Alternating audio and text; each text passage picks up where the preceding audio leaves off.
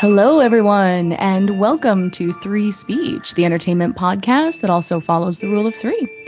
It's two friends, three topics, and unlimited entertainment. I'm your host, Jamie.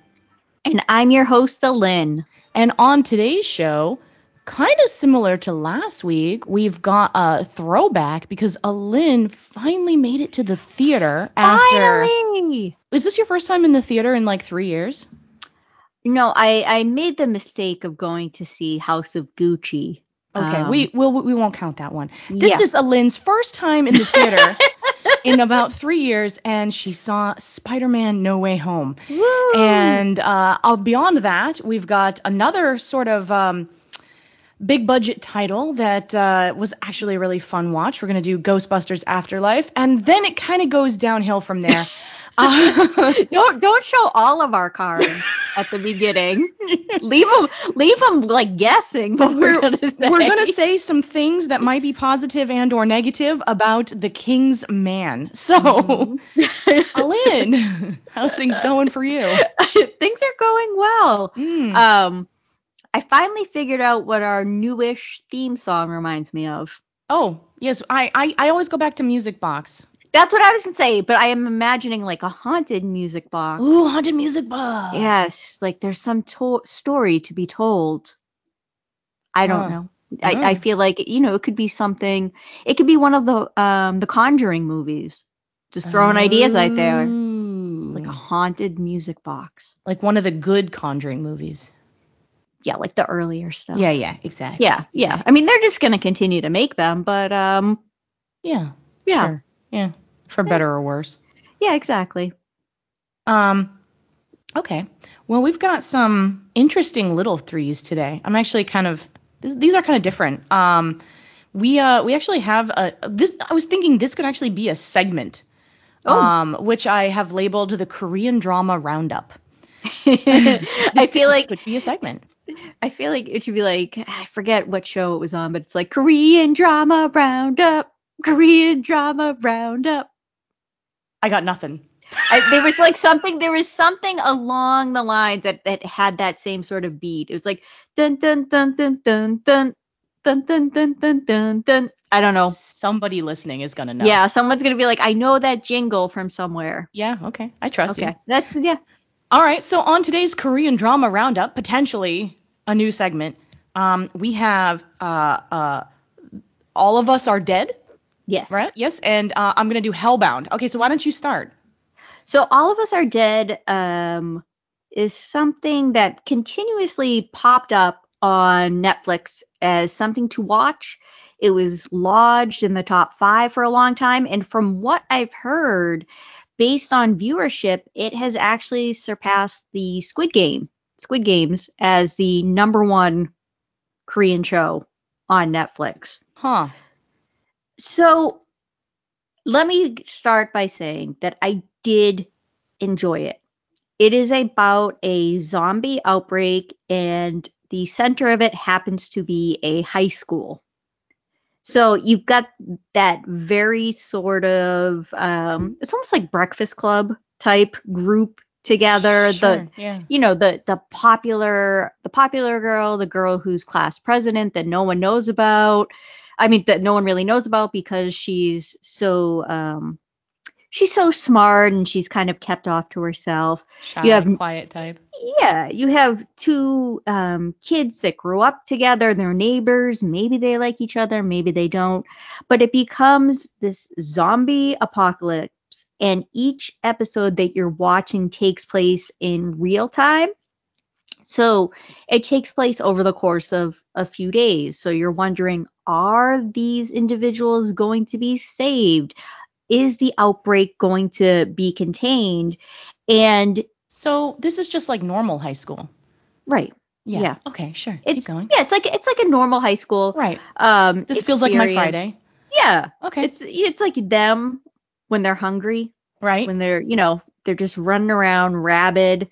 We often describe the 6th and 5th graders at the school as feral, so just picture that, but they're ravenous for human flesh instead of their cell phones. This all still seems very normal. Okay, so yeah.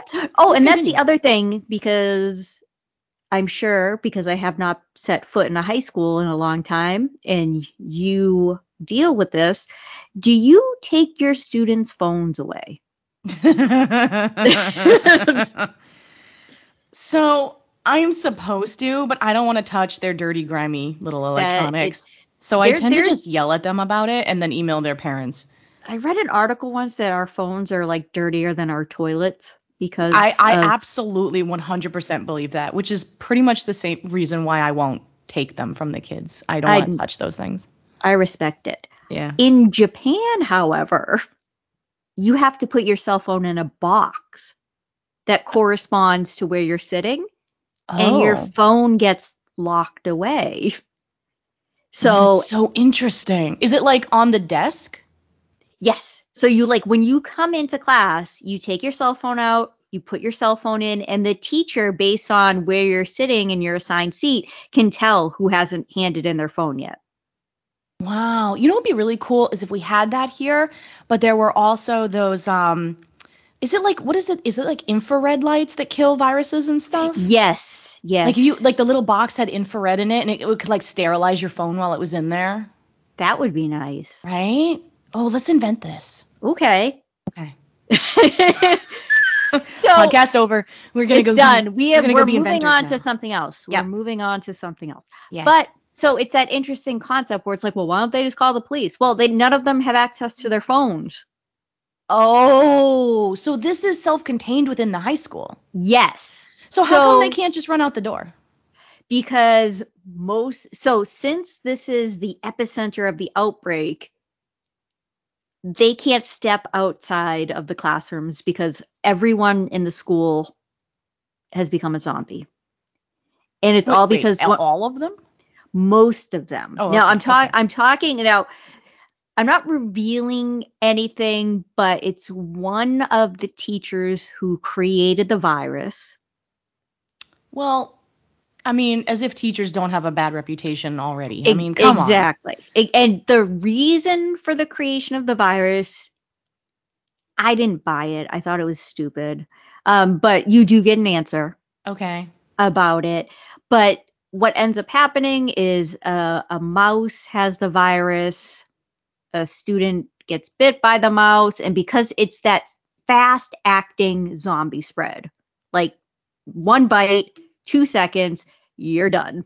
So the kids in the school, it's not like they physically can't leave. They choose not to because they don't want to bring the virus outside the school. Is that the idea? Well, that and they physically cannot because then they show it. Now it's a huge school. They show the different attacks that occur like on the soccer fields where people are, wherever there are a lot of people concentrated, you see the zombie attacks and how, when you're sitting there having lunch in the cafeteria and zombies run in from the soccer field, there's no way those 40 kids are going to get out of the cafeteria alive. Okay. So Okay. based on that, you do see other aspects of the show because you're introduced in flashbacks to the students' parents. So you see what the students' parents are doing. Like one student's parent is an EMT, and he's out there on the front lines, and they're trying to figure out what this is and what's going on. You have other parents who are trying to get closer to the school, even though the school has been shut down as like a containment zone. Oh, I see. So So this sounds a lot like quarantine, to be honest with you. it it is it has that sort of vibe to it. Mm-hmm. My biggest problem was it's 12 episodes. That's a lot. Yeah. Each episode is a solid hour. And That's a lot too. it didn't need to be. They could have been just as effective showing the zombie outbreak and what was going on, because at the end of every episode you would get a little bit of information that would move the story forward. Uh-huh. And it just felt like it could have been faster paced. Fair enough. So that was, I mean, So ultimately, would you recommend it or not? Like, would you say it's worth it in the end? I would recommend it, but it's something that you have to have patience for Okay. because it's not going to move as quickly as you would like. There is a lot of character development. There's a lot of not necessarily world building, but backstory building for a lot Mm-hmm. of these children, and you get to see things through the lens. You would probably appreciate it because you know more about Japanese culture than I do. I also have a really hard time watching things set in schools though, because I'm just in a school like for most of my life, and I just kind of want to escape it from my entertainment. Right. But there's like I all know these you said your interesting. sister's the same way, right? She doesn't Yeah, watch she is. school stuff. Yeah. She doesn't like school stuff at Yeah. all. But it's something that deals a lot with should it's that like utilitarian concept. Should you kill this one person to prevent the spread of others? Oh yeah, yeah. I You like know, those so kinds of yeah, philosophical debates. I mean, this it's is why I those like ones. Jupiter's Legacy. It was basically superhero philosophy. I'm the only one who Exactly. liked it apparently, but You never know, they still own the rights to it. But I think yeah, like I wouldn't say it's not something that you can really binge because it's so slow. yeah. Um All right. yeah, take it in small doses. Okay. Okay. So that's All of Us Are Dead. I watched a show called Hellbound, which I will say I didn't really like. It Oh, had okay. a really high score, and there's a lot of people who did like it. The reasons why I didn't like it are not necessarily universally bad things, so some people might actually really enjoy this. But so the basic premise or the basic setup of this is you see in like the first episodes, I'm really giving a lot away here. This guy he like runs into a restaurant. It's like a public place, and he's all like nervous and sweating and freaking out. And then you realize that it's because there are these huge demonic looking beasts kind of coming after him. They're sort of humanoid form. They kind of remind me of like golems, like smoky looking golems. Oh. Yeah, they're big old things, big chunky things, and they're very fast though and very agile, and they basically come crashing through downtown. I don't know if it was Seoul or whatever, but like a real heavily populated area. And they make a lot of destruction, and they basically find this guy, grab him, beat the ever living crap out of him with 1,000 witnesses, and then all of this like light comes shooting out of their hands. They burn his body to a crisp. It's Oh. incredibly gruesome, and he's left as this like charred skeleton. And then this like almost like wavy looking portal appears, and they just jump through it and they're gone. And Huh. like a million people got this on cell phone cameras. So the police send detectives to investigate this murder. And at that moment, I was like all in. I was like, yes, let's send real police to investigate this supernatural murder by these like weird smoke demons. Like, Well, yeah. I'm honestly picturing, and I'm sure people will remember this, but remember like in the first couple seasons of Supernatural Yep, when the exactly. Hellhounds Yep. would come? Like that's what I'm imagining. You're not far off. It's much Okay. more gruesome, but you're not far off. All right. So, and at that point, I was like super into this because I'm like, what are these demons? Where are they coming from? Why are they coming? And essentially, the explanation that you get very early on is some people are getting a decree, and this face will appear in midair and say, you know, Alin Butland, you are bound for hell and you get a time. Oh, 10 okay. days. 10 days at 3:02 p.m., whatever. And this time seems to be completely random. Like there's one person who gets one that's 20 years. And there's one person who gets one that's 10 seconds. So there's no like set, it could be days, it could be weeks, it could be years, it could be, yeah, it's happening now. Oh. There seems to be no escape from it. If you run, the monsters just appear wherever you are. And the explanation given is you're a sinner. God is sick of us and all of our BS and is now taking punishment into his own hands, and the demons are coming to collect these horrible, horrible people and bring them to hell. That sounds about right, yeah. Yeah. Yeah. So here's the thing. None of that is actually really true per se. Oh. And what the explanation ends up being, and I don't really know if I want to give it or not, but it's not good. It's not satisfying in any way, shape, or form. And then it kind of, once that explanation comes out, and you get it in the first couple of episodes, Okay. once that explanation comes out and you realize what's actually going on, the show does a time jump of like roughly 5 years and starts to focus on mostly new characters. And this is where I had a big issue, is because I had a problem kind of, because it's only 6 episodes long. So I had a problem like getting into it all over again with new people. Do you know what I mean? Well, no, it sounds very ambitious, because I was about to ask you, how many episodes is this? It's extremely ambitious for 6 episodes. And I mean, I don't think it needed to be any longer than that. It does its thing and it's done. It doesn't really wrap anything up.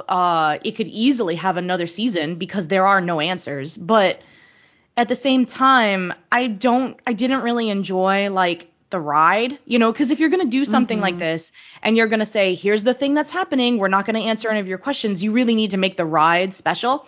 And what I really noticed about the show was that it focused so much on the violence of these killings. Every single one that happened, you saw it in extreme gory detail. Women, children, old ladies. It was very graphic. And I normally don't shy away from graphic violence, but this was gratuitous to the point where I was like, we get it. We've seen these monster beasts tear multiple people apart at this point. I'm really okay with not seeing it again. Especially when they kept like pushing the envelope of the violence, you know? And so I wasn't really enjoying the ride, you know? Yeah. No, it's also really heavily focused on religion, because there's like a religious cult that kind of comes up and televises these things to like basically to scare people into submission, you know, like this is what's going to happen to you if you sin. We're going to televise this. But of course, you know, each one they televise gets 5 million viewers or whatever. You know, people want to watch other people get torn apart, a la the Colosseum of Rome. So, you know, it's like everybody's at fault here. There's no like good redeeming stuff. And maybe that's the other thing I didn't really like about it. There's really no wins. There is no happy endings here, people.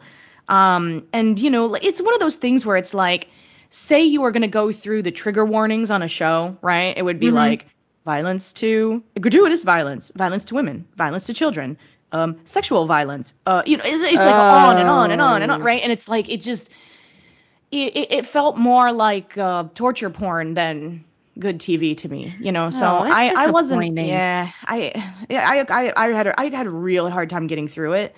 And like I said, I had such high hopes. Excuse me, at the beginning, because of this detective whole thing. I was like, ooh, detectives investigating supernatural murders. I love this. And then it was just like religious sect versus underground sect politics and religion, and I don't know. It just kind of got away from itself, I think, by the end.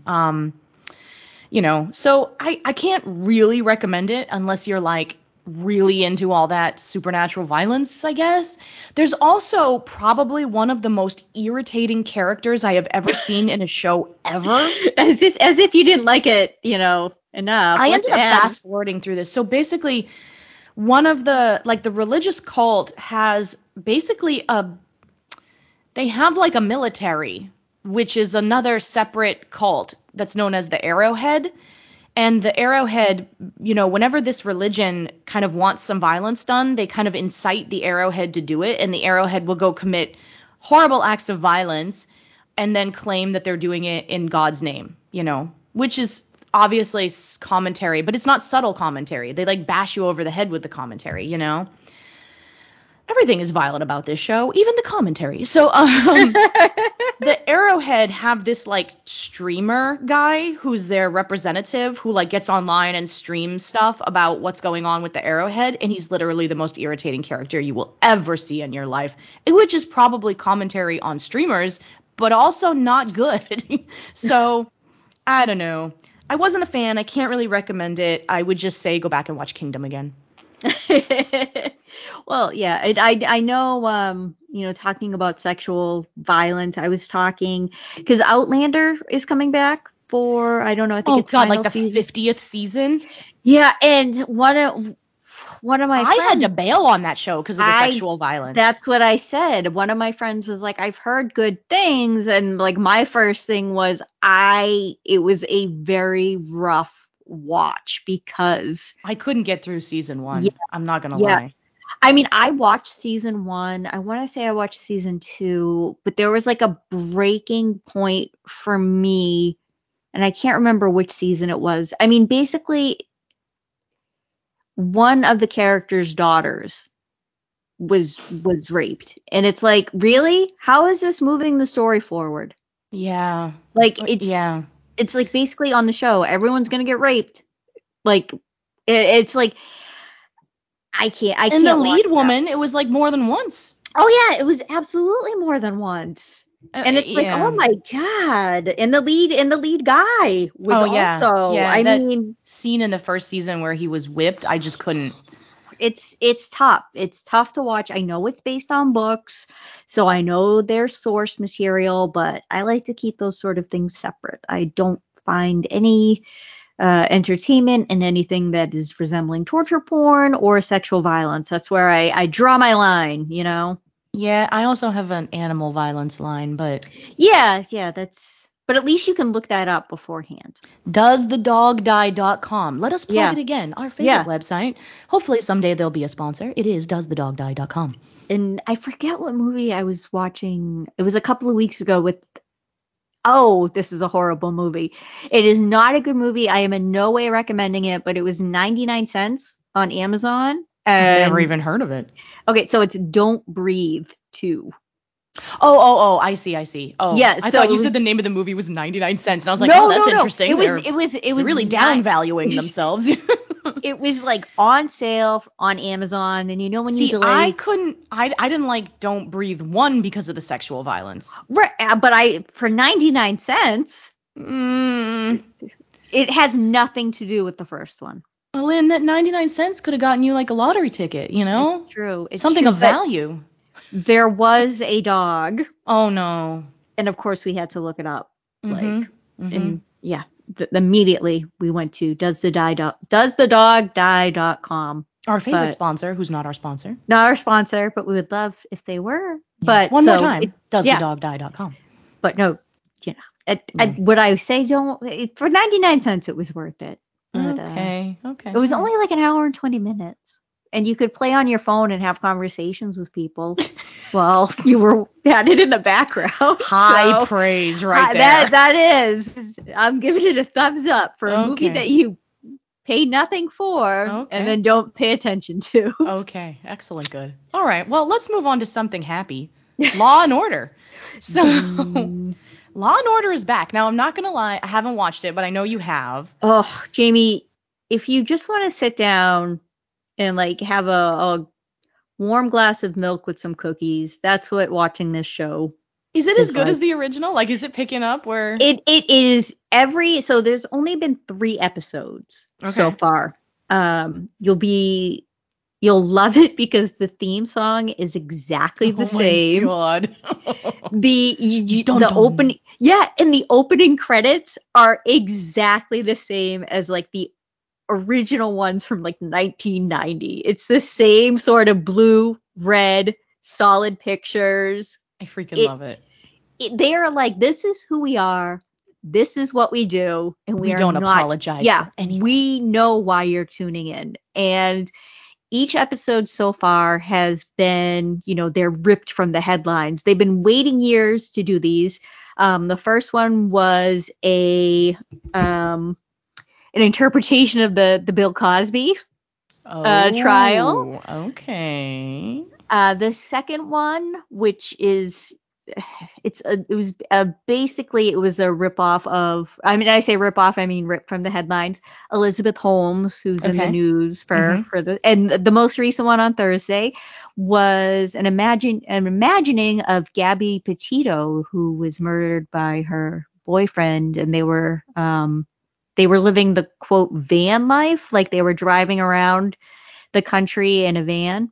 Living that van life. Yeah, it was very recent, but it is the same formula that you love. You know exactly what you're going to get.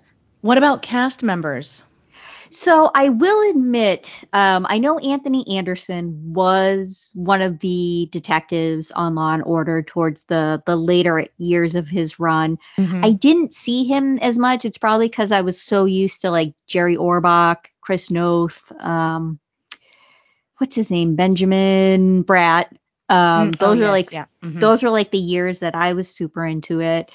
So I like Anthony Anderson. He's teamed up with a detective, and the name is escaping me.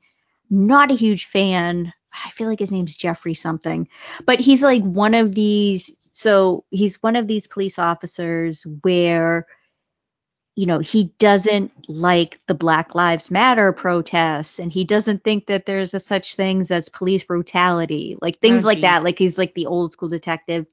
But you have Cameron Manheim fulfilling the role of, I mean, her name is not Lieutenant Van Buren, but she is basically Lieutenant Van Buren, Mm-hmm. taking over for Esapatha Murkison.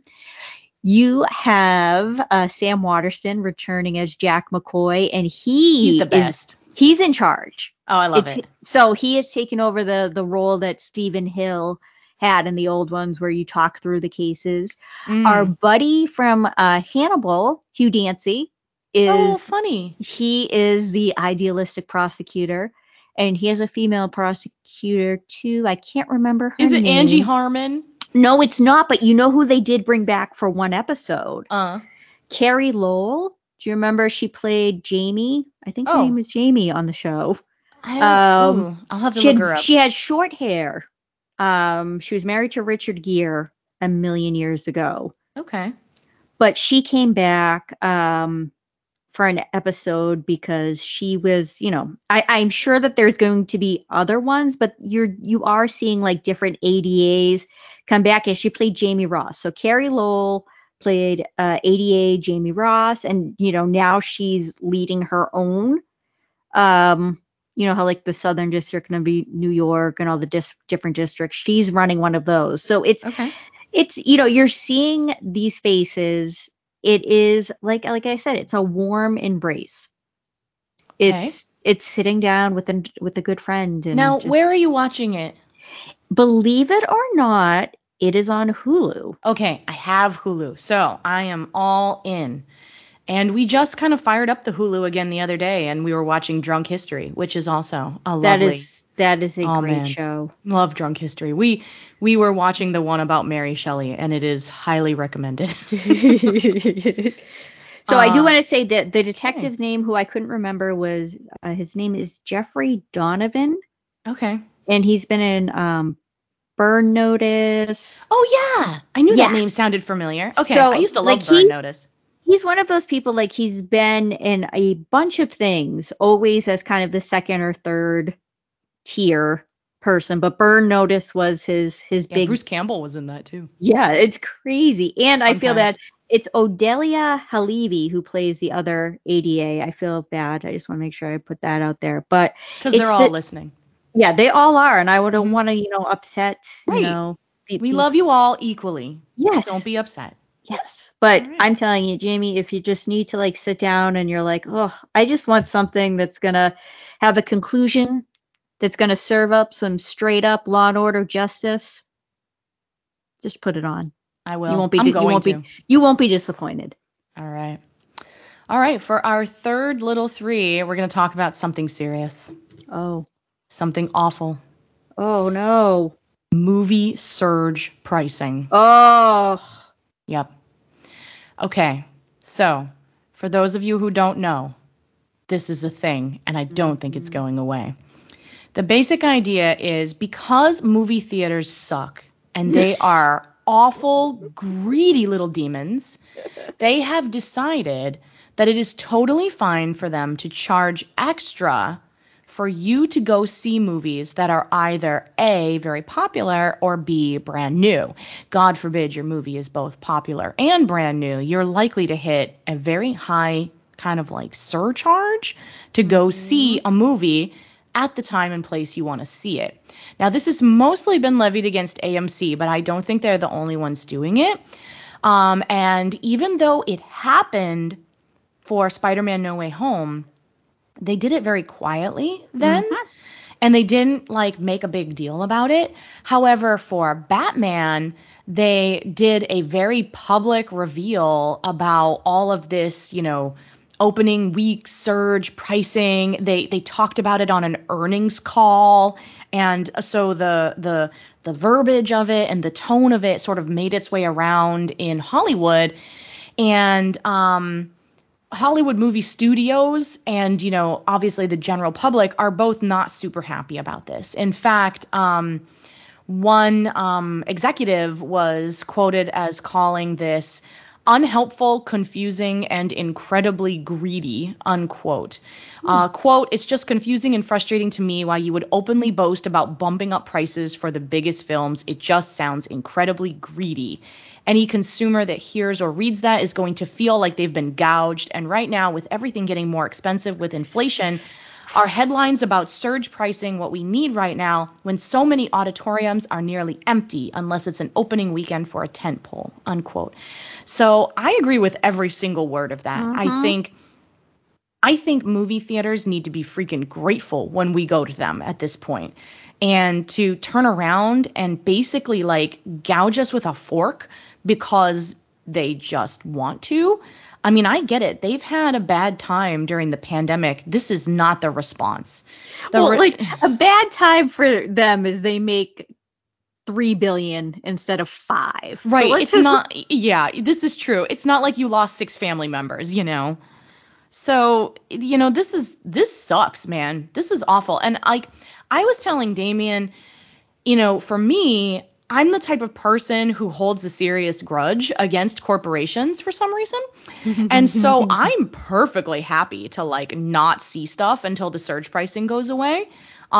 Even if it ultimately is to my detriment just to spite movie theaters. Like I'm the person who will die on that hill.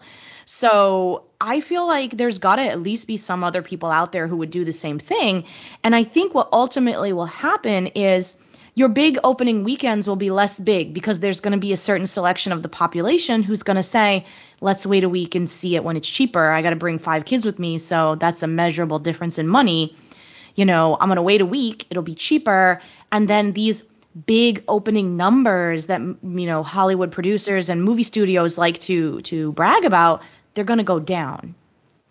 Well, and then you almost have to, any box office earnings are going to have an asterisk because when you adjust it for other prices, it's like, well, if you're charging $15 a ticket and everyone else is charging $8, which these are already ridiculous to begin with, the prices. Now with Spider-Man, I could see because people hadn't gone to the movies for 2 years. So they were like, oh, is that how much a movie ticket costs now? Right.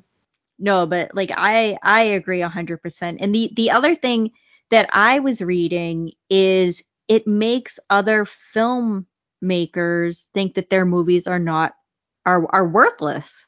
Right. Essentially. You're charging surge pricing for the Batman, but you're not charging it for, some other movie. Does that mean my movie is garbage? Right. It's a weird sort of judgment that you're levying upon one movie versus another. And I think the other thing that it kind of, it's something along the lines where people are just starting to get comfortable going back to movie theaters, and to charge this amount of money for something that it's a luxury. It's something that people like to do. It's just a slap in the face. It really, because I mean, it's like when you're already charging like what, $3 for a bottle of Dasani water. That is just, first of all, Dasani's gross. We're never gonna get Coke to sponsor us, but I'm sorry, it's not good.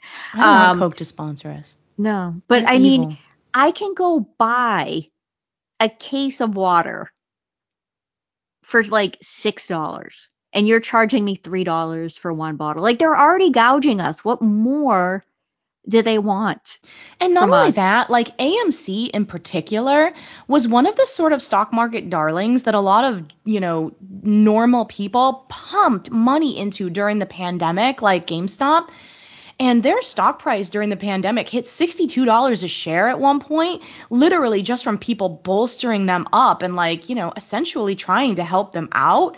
by buying stock. And now their stock is down to about $14. So if I were a person who had bought AMC stock, during the pandemic to try and keep them going and help them out, and then this is how you thank me, man, I would sell that off. No, I'd be done with them. So I don't know, like this, your phrasing of slap in the face is just incredibly apt, and I would like to hope that they would get the message and stop, but I don't think they're going to. And I think the only thing that we can maybe hope for is that some other large studio or some other large theater will start to market no surge pricing in defiance of them. Like somebody else, a Century or whatever, will turn around and kind of like be like, well, welcome back everyone to the theaters. We're proud to announce no surge pricing on Doctor Strange in the Multiverse of Madness. And like for me, I would go out of my way to go to a Century if that were the case, if they were trying to take that stand, because I do consider it like being spit on by these theaters. So, and especially where I feel like I've learned patience over this pandemic. I can wait another, 30 days for it to come on HBO Max? Right. Or until it's no surge. Even if it's just 2 weeks, 14 days and surge pricing goes away, or 7 days. I'm like, fine, sure, whatever. I'll go next weekend. Who cares? See, I love the movies, but going to the movies, I was like, I wish I had a better screen at home. Because that's all it is. It's a better screen and better sound to go to the movies. Right. That's it. Yep. And if you want to go to a theater where the chairs are comfortable, you're paying more for that. If you want, to go to a theater where you have, food that can be brought to you, you're already paying more for that. So it's just like, I can do this experience at home. Yeah. Yeah. I mean, it's just another lesson in how much corporations will exploit you. Given any opportunity, they will do so. All right. Shall we move on to the big three? Yes. Okay. It's time, Alin. It's happening.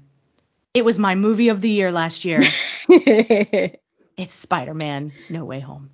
Now, here's the thing. When you saw this movie, I actually specifically asked you, was anything in it a surprise to you? And you said, unfortunately, no. You knew about all the cameos and all the surprises. Like everything had basically been ruined. When I saw the movie, I knew nothing.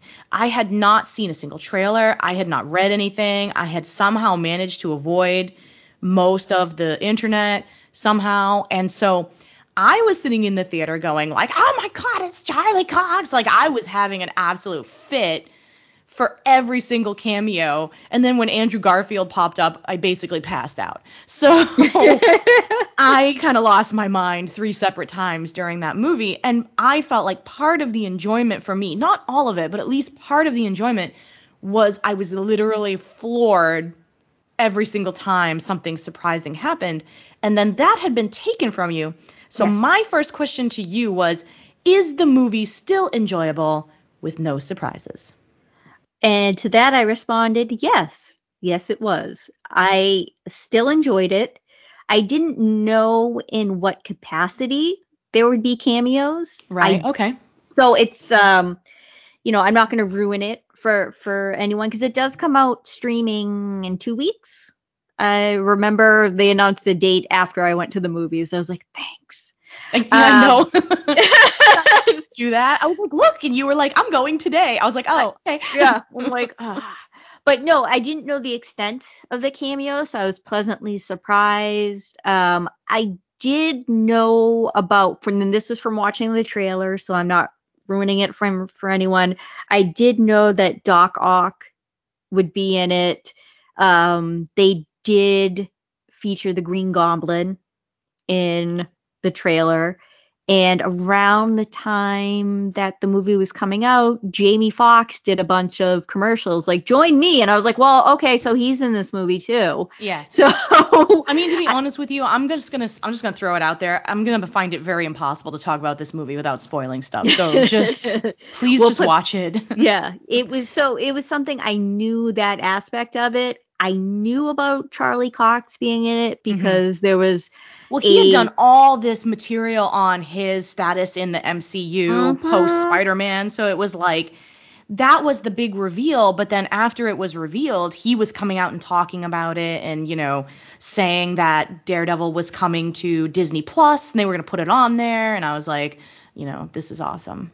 Yeah, so I didn't know like how long he was going to be in the movie. I was pleasantly surprised.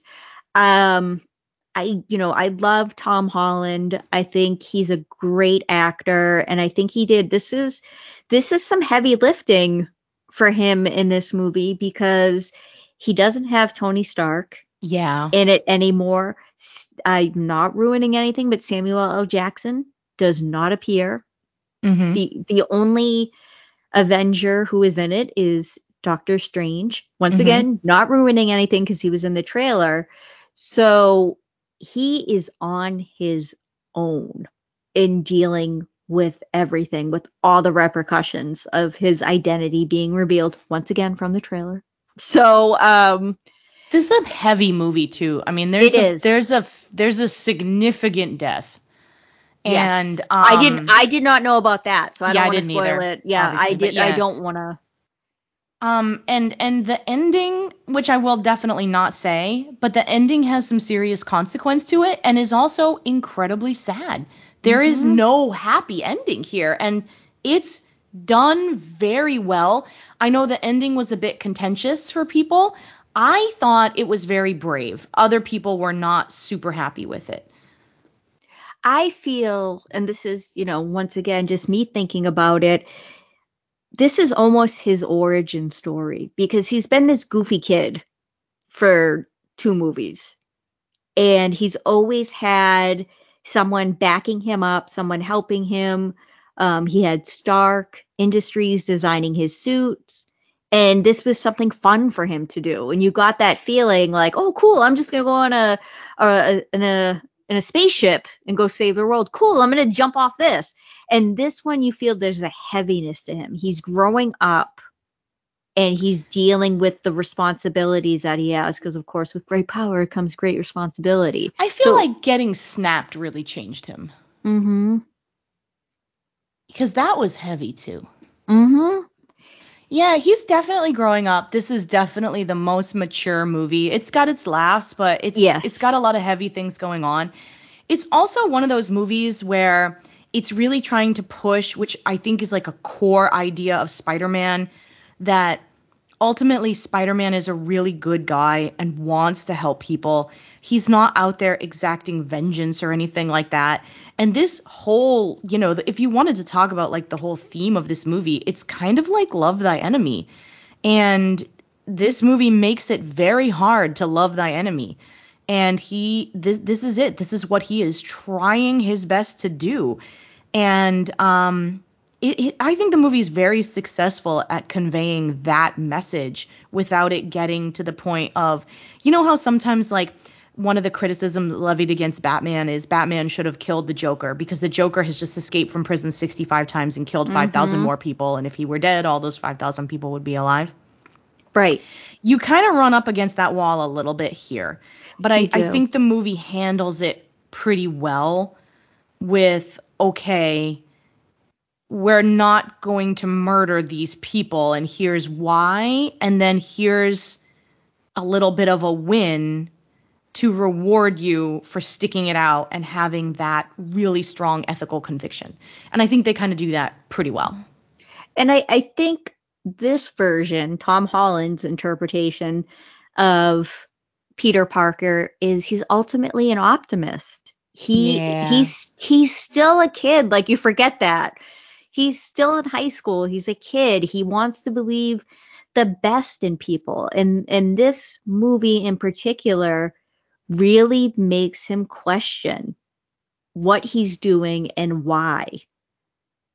And you want him to still have that light, but there is darkness in this film.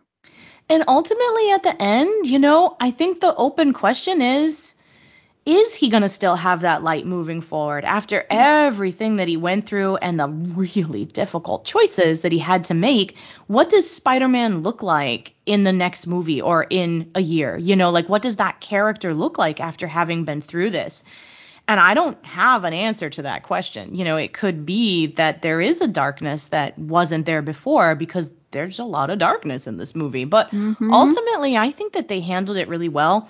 And the only other thing that I want to say about it is I cannot believe that they were able to pull it off with all of the people that they ultimately had in this movie. It's very true. I Very was true. shocked that they were able to just pull that off.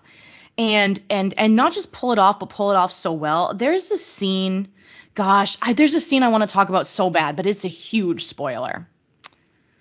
Oof. You gotta make the decision if you're gonna pull the trigger or not. I know. All right. I'll try to dance around it. There's a scene of redemption towards the end of this movie that is so emotional, I cried more than at the death scene. Mm-hmm. And that, I think, to me is like indicative of how heavy this movie was and how well they managed to pull it off, is because the redemption scene was something that was built up from many, many years ago, but I remembered it and I knew what that redemption scene meant, and I knew what it meant for the character, and it floored me. I thought it was so good. Do you know the scene I'm talking about? I think I do, and we'll talk about it offline. But I think it's difficult. Is a difficult thing to do because, and this is like the scary thing that I've been thinking about, that in our lifetime we've seen, I think, 5 different Batmen, maybe 6. Oh God, really? Yeah, and there's a, it's kind of something where we're cannibalizing ideas faster than we used to. Wait. I'm stuck on this. You got to help me, because you're going to help me, right? So Patterson, Clooney. Yep. Val Kilmer. The Nolan one. What was it? Val Kilmer. Val Kilmer, and then Nolan was Christian Bale. Michael Keaton. Oh God, right. He was the OG. I mean, that was the one that, obviously Adam West was the first one on television. I think that's 5 right there. 6 if you count the Lego Batman movie, which was an enjoyable little film. Okay. But I mean, that's a lot of Batman. That's a whole army of Batman. Right? And I think one of the issues with Batman is every time you watch it, it's a different Batman. It's a different formulation of Batman. I was just talking about this with someone where we were saying how the Nolan Batmen were very good Bruce Wayne, but not very good Batman. Mm-hmm. And that Patterson is being touted as a better Batman, but not necessarily a good Bruce Wayne. Right. And I just think that's so interesting, that like Christian Bale made for such a good Bruce Wayne, and I absolutely agree with it, but not necessarily a good Batman. And so you're right, they're all and then was it George Clooney that was just the Batman nipples? Like that was the one? It was just nipples. That's all I remember. It was just a bat suit with nipples. Yeah. So it's, and each, there's been, like you said, Christopher Nolan, Tim Burton helmed the first 2 with Michael Keaton. So each director that has taken over has led their own stamp to this, but they're not connected. And I think, since in the past 20 years, there have been 3 different iterations of Spider-Man. They are not in any way connected story-wise. We're just supposed to essentially wipe clean the slate. But I think it's important for moviegoers to kind of get that nod of recognition that, you've been sitting here, you've been seeing our different interpretations of it, and we're going to give you something that is enjoyable, but also is going to, make you think about the different iterations. And also, like, it almost felt like a thank you, thank you for watching all of these and remembering them and supporting them. And here is like the payoff. And it's like what happened in the What If show, but times 1,000, you know? Exactly. And I will say, so Sharon, my friend Sharon came with me, her and her husband Mike. Sharon barely watches any Marvel movies. She was there for the popcorn. She enjoyed it and she understood what was going on, not being privy to all of the other movies. So that just shows how pervasive this is as a part of our culture. And I think it further enhances our argument from the last podcast that stuff that is so permeated into our culture should absolutely get some Oscars. Mm-hmm. I mean, it was, and like I said, knowing what I knew, I still loved it. I mean, I can't wait till it's streaming in a couple weeks because Oh, yeah, I I'm will totally watch gonna it. watch it again. Yeah, Yep. I will watch it again and Mhm. probably again. Yep. They're just so well made, and everything about it, like we've been talking a lot of heaviness. There's still a lot of laughs Oh, yeah. in it, and I mean, it takes itself seriously, but it doesn't. Um, I wasn't sure how I was going to feel about Doctor Strange. Doctor Strange was very funny in this. And there's some throwback lines to previous Marvel movies that you're going to Mhm. get a kick out of. But it's just something that is so well done. It's fan service, but it also has a reach beyond that where people with a lot of knowledge or no knowledge can walk in and when the movie's done and the credits roll, say, wow, that was a good movie. Nice. Let's end it there. Yeah. All right. Very well done. Very well done. Golf clap, Should golf we, clap, golf should clap. we talk on what we're kind of talking about nostalgia? Should we turn Yeah. to Ghostbusters. yeah. Yeah. Okay, so let's just start by saying I did enjoy Ghostbusters Afterlife. I Mm-hmm. found it to be a very enjoyable movie. I have no major complaints about it. It doesn't do anything super new or different or unique, but the one thing that I think we really want to harp on with this movie is that it was, I think, a very touching, sort of loving tribute Mm-hmm. to Egon. Yeah, Harold Ramis, Who has he's passed away. yes. And honestly, even though this movie doesn't really do anything new, and in fact it Mm-mm. retreads a lot of old ground, Mm-hmm. I was 100% totally okay with it because of that way that they did the loving tribute to Harold Ramis. Like it just everything else felt like I just couldn't really criticize it because that was just so, I think, so nice, for me to see that done in, I think, a respectful kind of way, like a way that he would have been okay with. You know what I mean? Right. And I felt like, and I don't know about you, I felt like I was watching something that maybe Steven Spielberg could have had a hand in the 80s. Sure. It was like you had these like adorable kids who weren't that annoying, who weren't annoying at all.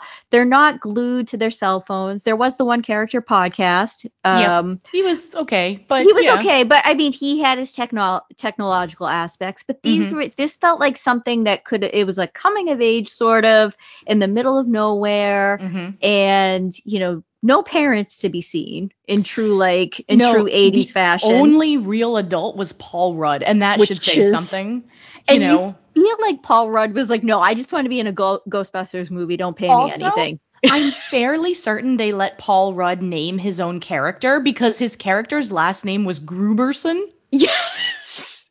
Pretty sure that Paul Rudd just pulled that out of his butt. It's just so like he honestly looks like he's just happy to be there. Yeah. Yeah. I mean, they have him playing like who's supposed to be like a seismologist or something, right? Like an actual scientist. And I'm like, no. This is like, the least believable scientist I've ever seen. And it was just like, that's right. His first name was Gary Gruberson. Like he's Gary like Gruberson. Gary Gruberson. So it felt like something to me where, when he's saying, oh, you guys have never heard of the Ghostbusters, and they pull up the old YouTube video, and it's like, no, these kids these days do not know about Ghostbusters because that was cool. And I think it came out in 84 and the sequel came out in like 88. Right. I mean, So this even is us, like you and I were what, less than 10 years old, you know? and yeah, and I mean, the one thing that bothered me about it, and this is being very nitpicky, is I know people did not like the all-female led Ghostbusters. Okay. People were very upset about it. We hear you, blah, blah, blah, blah, blah. This movie made it seem like that never existed. Oh yeah. No, I've never seen that female-led one, and I never got any kind of whisper of it from this at all. So, And yeah. so that's the only thing. Like, it just tore down the one film that came out. And was it great? No, but if you like you get to see Chris Hemsworth being goofy, which you rarely get to see. Like, he's a receptionist who has no business being a receptionist because he's really cute, but he's dumb. Oh, this is still the female Ghostbusters. Yeah, this is this is a female. And I mean, if you like Kate McKinnon and Melissa McCarthy, like it's a service. It's a good film. Like, for that sort of, like, you know what you're getting into. But that's the one thing I didn't like about Ghostbusters Afterlife is we're just supposed to pretend that movie didn't happen. So it just kind of continues the Ghostbusters. I guess this makes it a trilogy, Right. if you would. It's like a trilogy / reboot. Right. Because I mean, they could keep going, they could keep going. No, they absolutely could. And I think, for people who saw the first movie, it's like, oh, I remember that. Like, I remember, the quote dogs looked much better than they did in the 80s. But I do have to say that like Gozer looked exactly the same. Yes. Which I thought was awesome. Also, the person who did the voice of Gozer was my lady from The Expanse, who I saw that. I saw it was like, because I was like, I feel like I'm hearing, because I mean, I'm not gonna ruin it because there is a cool cameo for the person playing Gozer. It's cool. It's fun. It's well done. And it's you get to see you also get to see a lot of the original characters come back. Yes. And it puts a smile on your face. It's that whole thing, like we were talking about Spider-Man. It's fan service. It's saying thank you for watching us for all these years. Thank you for still buying Ghostbusters toys.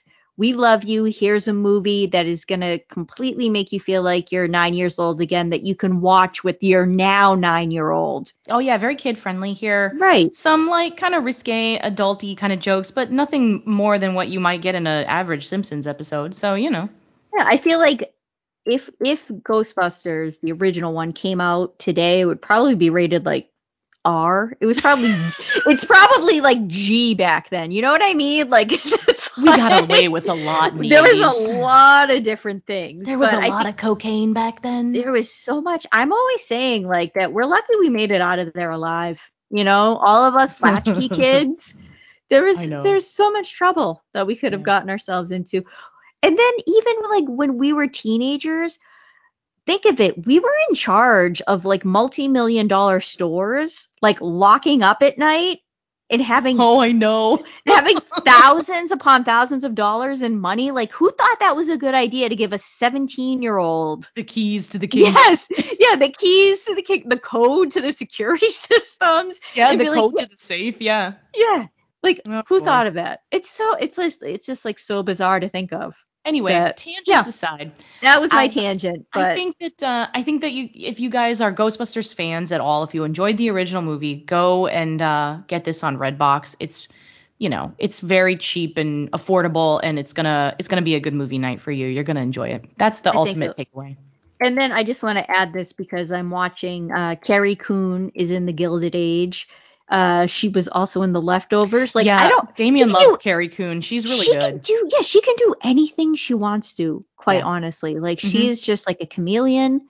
She is good in whatever she does, whether it's comedy, drama, anything. So when I saw her in this movie, I was like, oh, this is going to be good. Yeah. This is going to be good. Anything with Paul Rudd, I'm instantly in. Yeah, so. and it's like it was a weird combo just because he's so goofy, and she's known for being so serious. But she's so serious. Yeah, they worked well together. It was great. And she's our age, which I did not realize. Oh, really? Yeah. Well, isn't Paul Rudd kind of our age too? Or is he older? He's in his, believe it or not, I believe he turned 50 this year. Yeah. The national treasure. You know That what's is Paul crazy Rudd. is I'm doing Romeo and Juliet in school right now. Is it the Leonardo DiCaprio one you're going to show? Yeah. Because he was adorable in that. Yeah, Paul Rudd was in that. Paul And Rudd. he was a youngin, and he's Oh my, adorable. that was like right around the time of Clueless. Uh-huh. Any like 90s kid will tell you that they first fell in love with him when he played Josh in Clueless. Yep. And it was like an affirmation of all of our collective crushes when he ended up becoming a superhero. We're like, oh, we knew it. We knew it all along. Ant-Man was in there. He was there. And I Yep. mean, yeah, so good for Paul Rudd. Yeah, for sure. All right, so we've had quite a high here. Let's bring it down. We're Let's gonna bring take it a down. sharp left. So let's start by saying that I absolutely love the original Kingsman movie. Oh yeah. That first movie, and I always come back to the scene in the church that had Freebird playing over it. Yeah. That's one of my favorite scenes from any movie ever. Like, that scene was amazing. That movie was great. I love it. I thought it was a really well done action film, very smart, really well done. It has been a garbage fire ever since. So the second one I absolutely hated. I absolutely hated it. I don't want to talk about it. So Okay, tell us how you really feel. let's move on to the third one, which was their chance for redemption. Not a great movie. No, and I want to say the first 30 minutes I was like, okay, all right, I see what you're doing here. Like it was going to have a different tone. It was a mystical, like, historical retelling of World War I, which I think is an interesting take. It's an interesting way to go about a movie. I'm like, okay. So the thing with this movie was the movie basically had three parts to it, and those three parts didn't fit together very well. Mm-mm. You had like the beginning, you had the middle, and then you had the mountain at the end.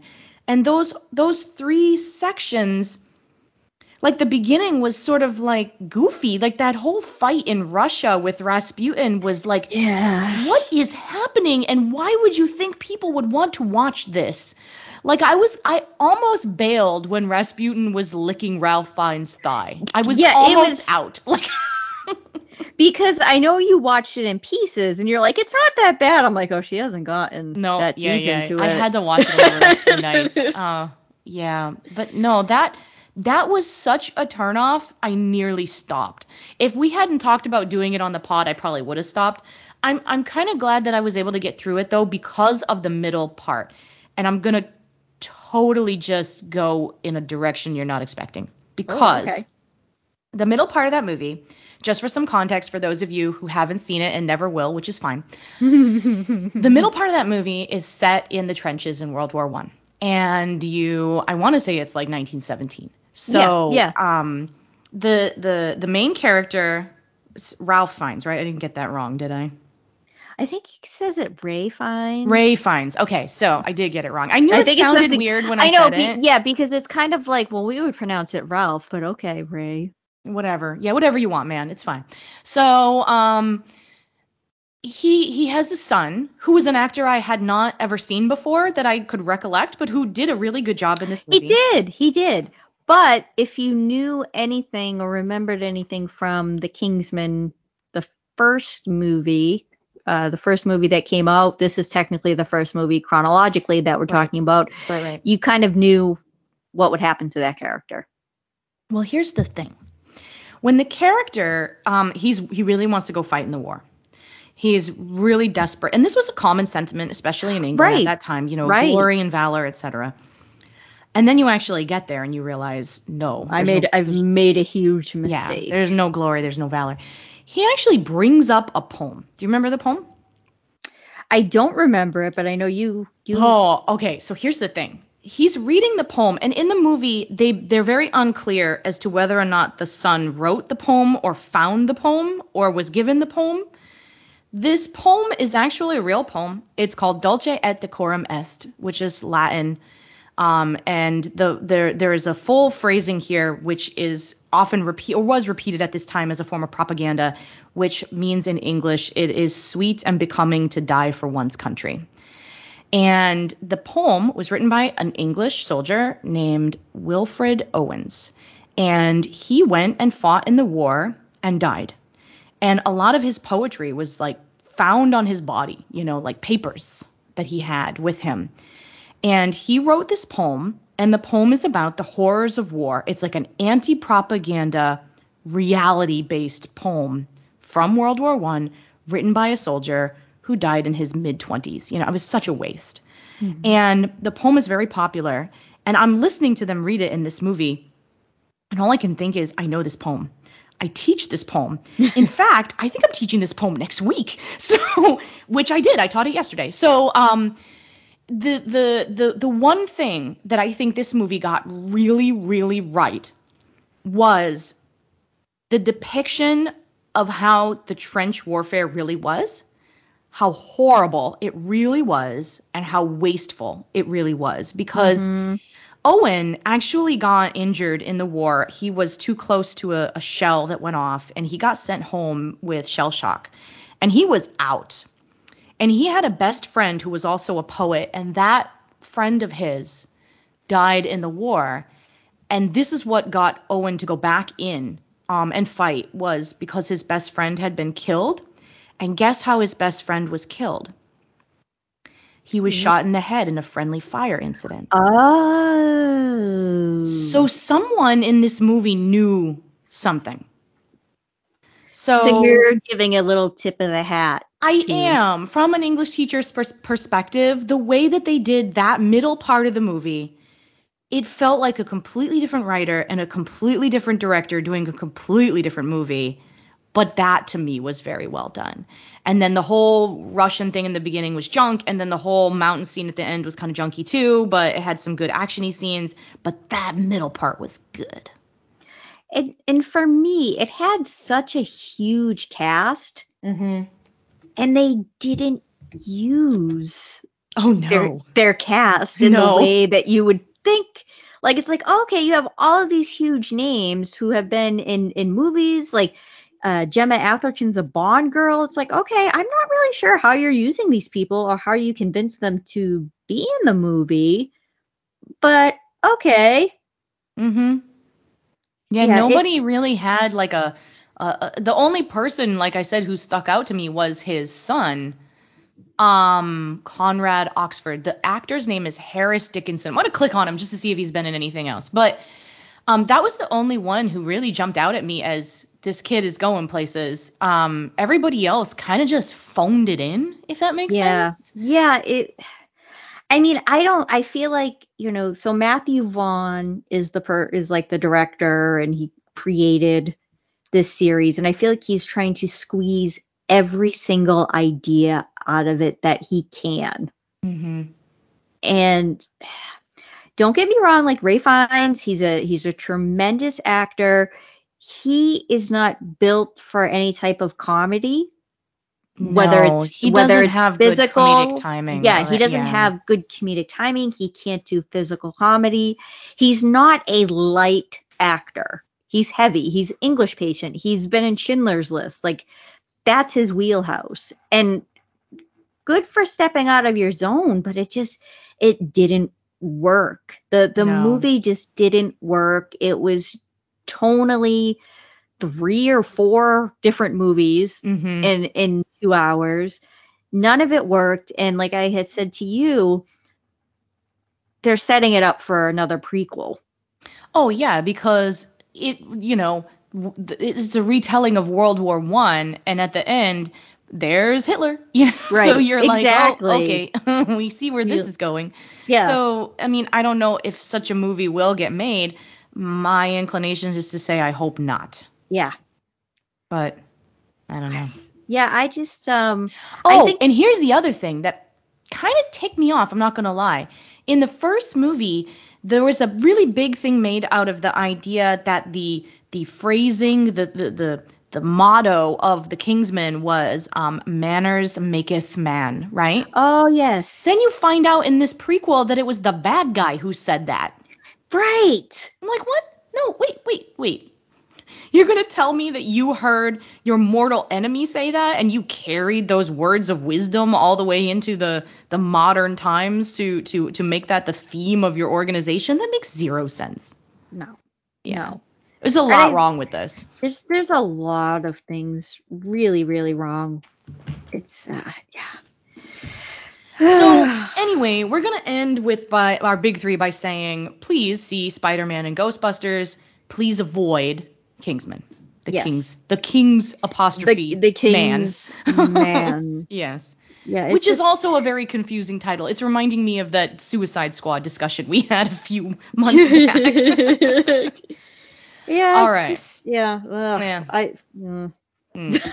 right, so let's get into our 3 questions to ponder. These ones are a little bit weird, different kinds of things, but that's nice. It allows us to branch out. So the first one is a little bit of an interesting philosophical debate. Will James Gunn ever make movies again? And the reason why I asked this question is because James Gunn apparently was incredibly happy with making Peacemaker. And he was so happy, in fact, that HBO has already not only greenlit for him a second season of Peacemaker, but they're going to allow him to make another Suicide Squad spin-off show starring a different character from the Suicide Squad. So James Gunn apparently is now in HBO's pockets. And he has said that he's done with Guardians. This is it. Guardians 3 he's done. And he said, and I quote, "I'm going to be doing television now for at least a year. My mind's made up on that," unquote. So he is now kind of moving into the big budget TV segment of the streaming service of HBO.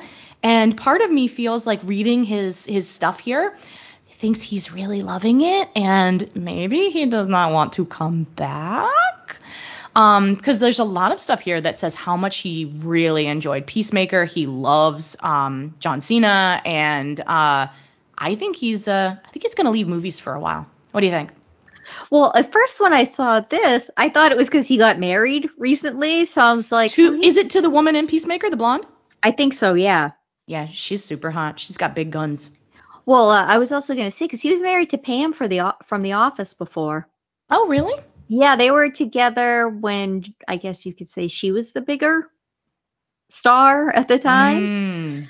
So that's why I'm like, why is he not going to? But I think the difference with HBO versus working for, a film company is I don't think HBO monitors you as much as a film company. That's a really good point. He had a lot of free. Did you try to watch Peacemaker? I know you didn't like Suicide Squad. I know that I have to. There's just so much there's so much TV out right now. I know, it's crazy. I will tell you, I mean, it was easier for me because I did love Suicide Squad. I really liked Peacemaker. I thought that they didn't stick the landing super well, but I also knew it was going into a second season, so I was less concerned with that. I thought it was really enjoyable, super enjoyable, in a way that I was actually kind of surprised how much I liked it. And if you haven't seen it, even if you don't end up watching the show, you need to watch the opening credits. I hate to say it, but you do. Because it's like a big dance number. And it is the weirdest, most they're dancing in a way that makes you feel uncomfortable. It's the best thing ever. And it became its own meme. And literally when Peacemaker was announced for a second season, literally the first interview questions I started to see on the internet is, are you going to do another dance number for the opening credits of season 2? And James Gunn was like, oh, heckin' yeah. So I'm almost more excited for the opening credits than for the freaking show at this point, because we never once skipped those credits. We watched them for all 8 every episodes. Time. Yep, okay. Every time. All right. That's it. All right. Oh man, you got to do it. You got to do it. But anyway, I think that you're right. I think it's interesting that some of these directors and people can move into the television area and the streaming services in particular, because for me, I'm thinking to myself, I kind of want AMC to die now. I hate them after this surge pricing thing. So I'm happy with HBO and Netflix getting, James Gunn and Ryan Reynolds and all these people and just kind of Henry Cavill and just kind of holding on to them forever and, doing streaming stuff at this point because I'm mad at the movie theaters right now. Well, and I think that's the thing is like there's so many other alternatives to do Right. things and to get things done. Like I remember going back to one of the Batmen, George Clooney, like when he left ER, that was a huge deal. And people are like, his career is done because Oh, yeah. you didn't go from television to movies. Like, how dare you? But Mm-hmm. like, there's not the same obstacles anymore. I think there's so many streaming services and they don't care if they're getting, however many million of people. Like a hit on a streaming service is like 3 million people. And that's enough. If you have a target audience and people are talking about it and it gets spread on social media, that's a hit. You don't have to have these huge hits So there's less anymore. stress, there's less anxiety. Yeah, that's what I think. And I mean, the other thing is like with back in the day, regular cable, you don't really pay for it. Like, yeah, I mean, you do, but like, you don't think of paying like, oh, I'm paying $7 to NBC out of my cable bill, and I'm paying, $4 to Channel 4 or whatever. Mm-hmm. But like here, you can choose what you like, and these different services and these different platforms will charge you, and they're making a profit off of it, and they're able to enter into these deals, and they're able to offer stocks so that they're making even more money. So I think for me, I'm just imagining that HBO is like, hey, James Gunn, are you going to be done in 3 months? And he's like, yeah. And they're like, all right, do what you got to do. Like they're not checking the quote Yeah. unquote dailies as to what he's doing. They're just saying, hey, he's a visionary guy. Let him do what he wants, and we'll see what happens. Yeah. All right, cool. So my second question is probably going to make me some enemies. Well, I was And gonna say, not a visionary guy. no. But here's the thing. We got this question in here because you and I were talking about this like a week or two ago, and we kind Yes. of came to this realization together that we've figured something out or we collectively had an opinion that nobody else seems to have. So we're going to ask, and we don't want you to hate us. We want you to really think about it. Why doesn't Guillermo del Toro get called out for all of the stuff that he rips off? And so I'll tell you the background of this. Okay. Everyone knows the 11 people that listen to the show Mm-hmm. know that if HBO puts it on, I will watch it. So when I saw that Nightmare Alley was available on HBO, I was like, oh, I'm going to watch this. I've been hearing good things about it. And it's Guillermo del Toro's first film after The Shape of Water. And it has Rooney Mara, Bradley Cooper, Kate Blanchett. So you've got like a high caliber cast. Ron Perlman's also in it. I asked you, how was it? And I said I did not like it And I because said, why? there was nothing original in the 2.5 hour movie. And I said, it's funny you should mention that This is how it started. because I feel like that all the time when it comes to Guillermo del Toro. So I want to go back and basically say, like, first of all, I think some of the early stuff that Del Toro has done is amazing. And in fact, I've seen his first, like, one of his first big movies. It's not even really big, but one of his first movies was The Devil's Backbone. I think it's one of, That's what got him on the radar yeah, with a I think lot of. it might be his second or third best movie. I'm not really sure, because then you had Pan's Labyrinth, which was amazing. And from what I can tell, both of those movies are entirely original, and I don't really have any issue with either of them. Obviously, Pan's Labyrinth it's an adaptation of the Daedalus Ariadne story, but we're going back to ancient mythology for that one, so I don't think anyone's going to care if you rip it off. But then he did some adaptations that I also found to be pretty good, but they were very clearly adaptations. So for example, if you haven't seen his Hellboy movies, I think Hellboy 2, The Golden Army, is one of the best comic book movies there is. Like, it's so underrated and so well done. And I thought his stuff was great, and I was a pretty big fan. What started to turn me off was how he destroyed The Hobbit. And I don't want to go into this forever, but basically, the long story short is that he was originally going to direct the Hobbit movies, and he bailed. Or, there's probably a longer story here that ends with the phrase creative differences. But long story short, he bailed on these movies while after having done all of the pre-production. So when Peter Jackson came in to try and clean up his mess, it was sort of like trying to use someone else's pre-used toothbrush to get anything done. That's a visual. Yeah, it's the best metaphor I can come up with. He had to take everything that Del Toro had done and then somehow try to cobble it together into a working movie or two or three. And I don't think that the movies ever recovered. And I don't think that the Hobbit movies are all that good. They're not horrible, but they're just not Lord of the Rings caliber. And I just very clearly blame Del Toro for that. He should have seen it through, or at the very least, maybe we can throw some more blame at the studio and say, you know what? If he wasn't going to do it, just shut it down. Start from scratch, let Jackson do it his way. Maybe you got to hire some new actors because, we've run out of time and people have conflicts, but it would have been a better series instead of trying to smoosh Del Toro's pre-production and Jackson's post-production together into a big mess, Mm-hmm. And so that's when my opinion of him started to sort of waver. And then here's the thing. When you make an adaptation of something, right, and you use some pre-existing material, there's no shame in saying that. There's no shame in the guy who did Hill House and Bly Manor. He has come right out and said, these shows are very lovingly based on two classics of literature, The Haunting of Hill House and The Turning of the Screw by Joyce. So, he's come right out and said, these are the books and I have created these shows. And nobody turned around and said, oh, that didn't happen, right? I mean, we don't do that.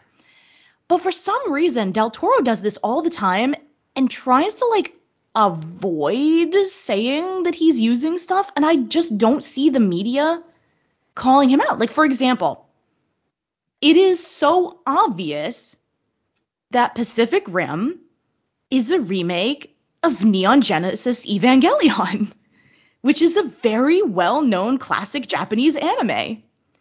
It is so obvious. And I will take you by your word. You're gonna have to, but yeah.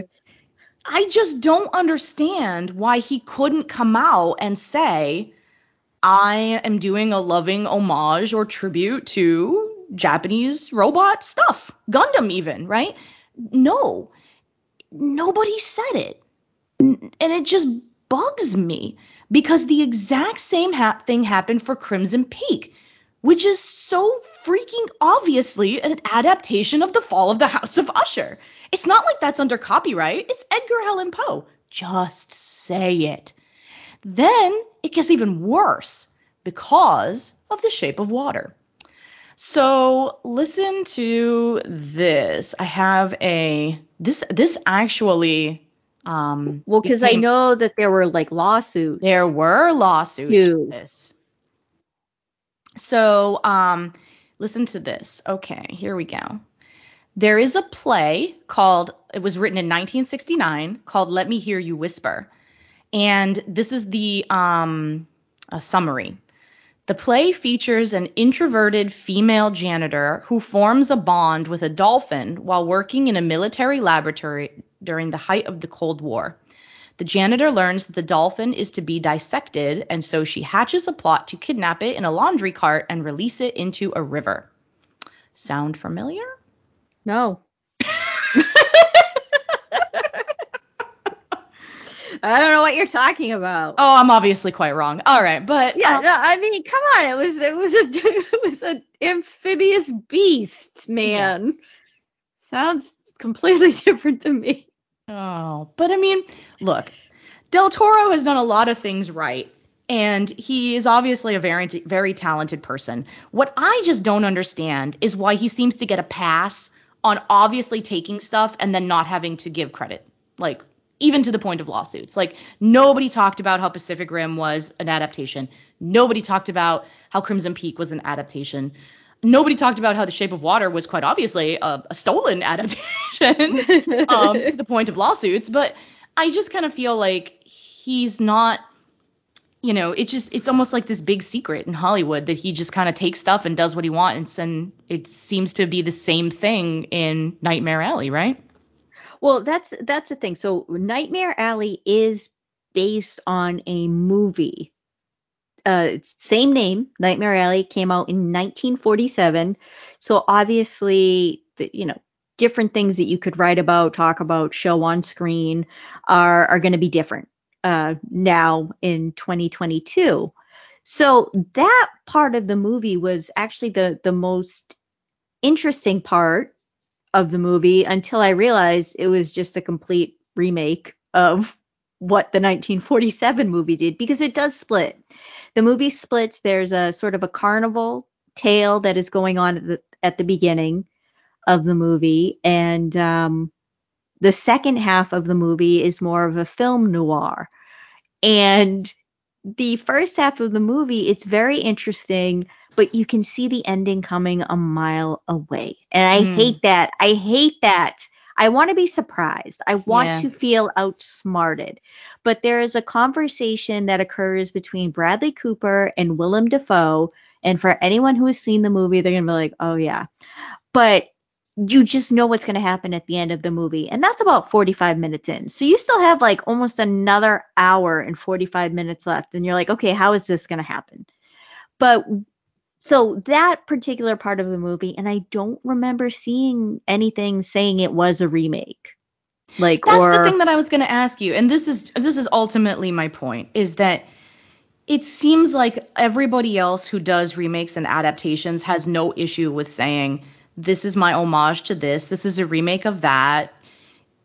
I notice it with Del Toro that it seems to be this avoided kind of open secret, this elephant in a room, that he does a lot of adaptations. Some of them he can't escape. We know they're adaptations, like Hellboy, you can't escape that. Hobbit, The Strain, Troll Hunters, all of those are very clearly adaptations. He's doing Pinocchio now, we know all of these are adaptations, you can't avoid it. But I think what ultimately bugs me, and I'm obviously very biased against him because of what happened with The Hobbit, but I think what ultimately bugs me is he seems to get away with claiming stuff as being original that isn't. And that doesn't sit well with me, I guess, is the ultimate end to this story. And that's true. I mean, there is no mention whatsoever that there was another film that already happened. And everything that happens in the second half of the movie is every other film noir, from Sunset Boulevard to The Maltese Falcon. It is all ripped off, and shamelessly ripped off from those better creations. So that's what got me really upset, is just that, no, I didn't like this movie. And it's not that there wasn't good ideas. It's just that I've seen it done before, and there was no sort of recognition given to the previous adaptation or the previous film noirs that they shamelessly took from. So if you are Del Toro fans out there, all we ask is that you think about it. Yeah. That's, yeah. All right. So last one, very, very short. Very short. This is my plea to ever... Don't you start with me. I'm sorry, because I just hear like it's my plea. Don't you start. It's just, you sound so earnest. That's why I'm just like, earnest. I know you are an earnest person. This is my plea to everybody in Hollywood, actors, directors who's listening right now, because I know you're out there. They know we're power players. So they know. You're all listening. Please, for the love of God, make some adaptations, of classic literature that I am able to show in a classroom. Because there is so little. I can literally show like 3 or 4 movies that have been adapted from literature. And even the ones that I can show, I often have to like fast forward or skip scenes. I actually have notes. Start at 1 hour, 23 minutes, 56 seconds, end at, like, I actually have notes like that in my lesson plans about movies, and I just hate it. And I'm always going to come back to Of Mice and Men, Okay. which was done by Gary Sinise. And Gary Sinise actually made Of Mice and Men for teachers because it was his favorite book in high school. And he directed and funded that movie. Lieutenant Dan. I know. He's a good dude. He has a very successful charity foundation. He does. Yeah. Being in that role really affected him, and Yeah, he was he's like, a good, I will sing Gary Sinise's praises all day. He got his buddy John Malkovich to come in and be Lenny, and it is the best adaptation of a book that exists. And I used to teach Of Mice and Men, and I would show it every year. Now I teach Romeo and Juliet. There's no great adaptation of that. What do you mean? Didn't we watch like the 1950s version of it in Oh, school? yeah. The Zeffirelli. Yes, it's fine. Oh, boy. You want Now- to show the Romeo and Juliet from the 90s with Leonardo DiCaprio and Claire Danes, you got to fast forward through it because there's a lot of sex. There is, and there's a lot of swearing. Yeah, too. I mean, it's a dirty play, but, you know. Yeah. But there's a lot of, like, rude gestures. Like, there's one point where one of the character, like, a male character has his shirt open and he, like, licks his own nipple. And I'm like, what are you doing? Sounds like you have a problem with how Shakespeare wrote it, because I totally remember stage direction, licks nipple. Yes, I'm quite sure. From Licketh thy own. Yeah, like, so it sounds like you get a problem with him. I mean, there is no Frankenstein that I can show. 0. Because they all have nudity in it. And there was a stage play that had Benedict Cumberbatch in it, and he was Victor. And I was like, oh my God, I got to get a copy, like a filming of this stage production. I can show that. No. They add a rape. Oh. Believe me, I have read this book many, many times. There is no rape in Mary Shelley's Frankenstein. Anyway. Yeah, I just think, and here's what I'm remembering, is like when we watched Schindler's List in school. Never thought I'd be talking about Schindler's List. We had to have our parents sign a permission form. I have to do the same thing. I have to literally put stuff in my syllabus that says I'm going to show this, kind of a thing, and then hope that nobody reads it. Well, because especially with something like Schindler's List, like this happened. There's a lot of nudity in it, but that's because that's how people were kept. Yeah. Essentially there. I mean, I can show the Crucible, the Daniel Day-Lewis version of the Crucible. I just have to fast forward through the first 10 minutes because there's nudity in like the first scene. And then from then on out, I can actually show the whole thing. So I have the Crucible. I have the Romeo and Juliet with Leonardo DiCaprio and Claire Danes, and I show pieces of it. But it's almost like more work than it's worth, to like have to buy the movie, get refunded, take notes, fast forward. It's a lot of, and some kids are real visual learners and they need to be able to see stuff to really grasp it. And I love to be able to show stuff, it's a nice break for me. So Hollywood, please make more movie adaptations of classic literature that I can actually show in the classroom. See, I thought this was going to be about the Frederick Douglass, because I was going to be like, Jamie. Dude, the Frederick Douglass is so good. I am absolutely 100% showing that next year. Okay. Because literally, there's no problem with it. It's just N-words, but we read those anyways because you can't escape it. It's history. That's what I would see. That's what I thought you were going to say. Like, can you not put the N-word? And I'm like, well, I'm totally fine with that. Okay. That's a thing that we have to face and conquer and learn from. But I'm talking about like gratuitous nudity and gestures and grabbing and, things like that in literary pieces that didn't have that in it. And there's just, you're doing it as a Hollywood producer to do what? Like, I don't know. Get people to go see it. I mean, and like I said, not trying to date ourselves, but a PG-13 in 1996 is very different from a PG-13 This is true, but I've talked to now. the students about it, and they're very honest and they're very smart. And they'll say to me, Miss Silva, when we're watching movies at home and they have nudity and like gestures and things like that in it, it's totally fine. We can handle it. But when you're watching stuff in a classroom surrounded by your peers, it's a totally different feeling and a totally different scenario. And I Yeah. completely understand this. It becomes a lot more cringy and a lot more awkward when you are with, your friends or your potential crushes or people you hate or whatever it may be. That whole scene is a totally different atmosphere than just watching something at home on your iPad. So I think that this is my appeal to Hollywood. More good movies I can show in class based on classic literature. That is what I want. Take note, Hollywood. Take Yeah. note. Yeah. All right.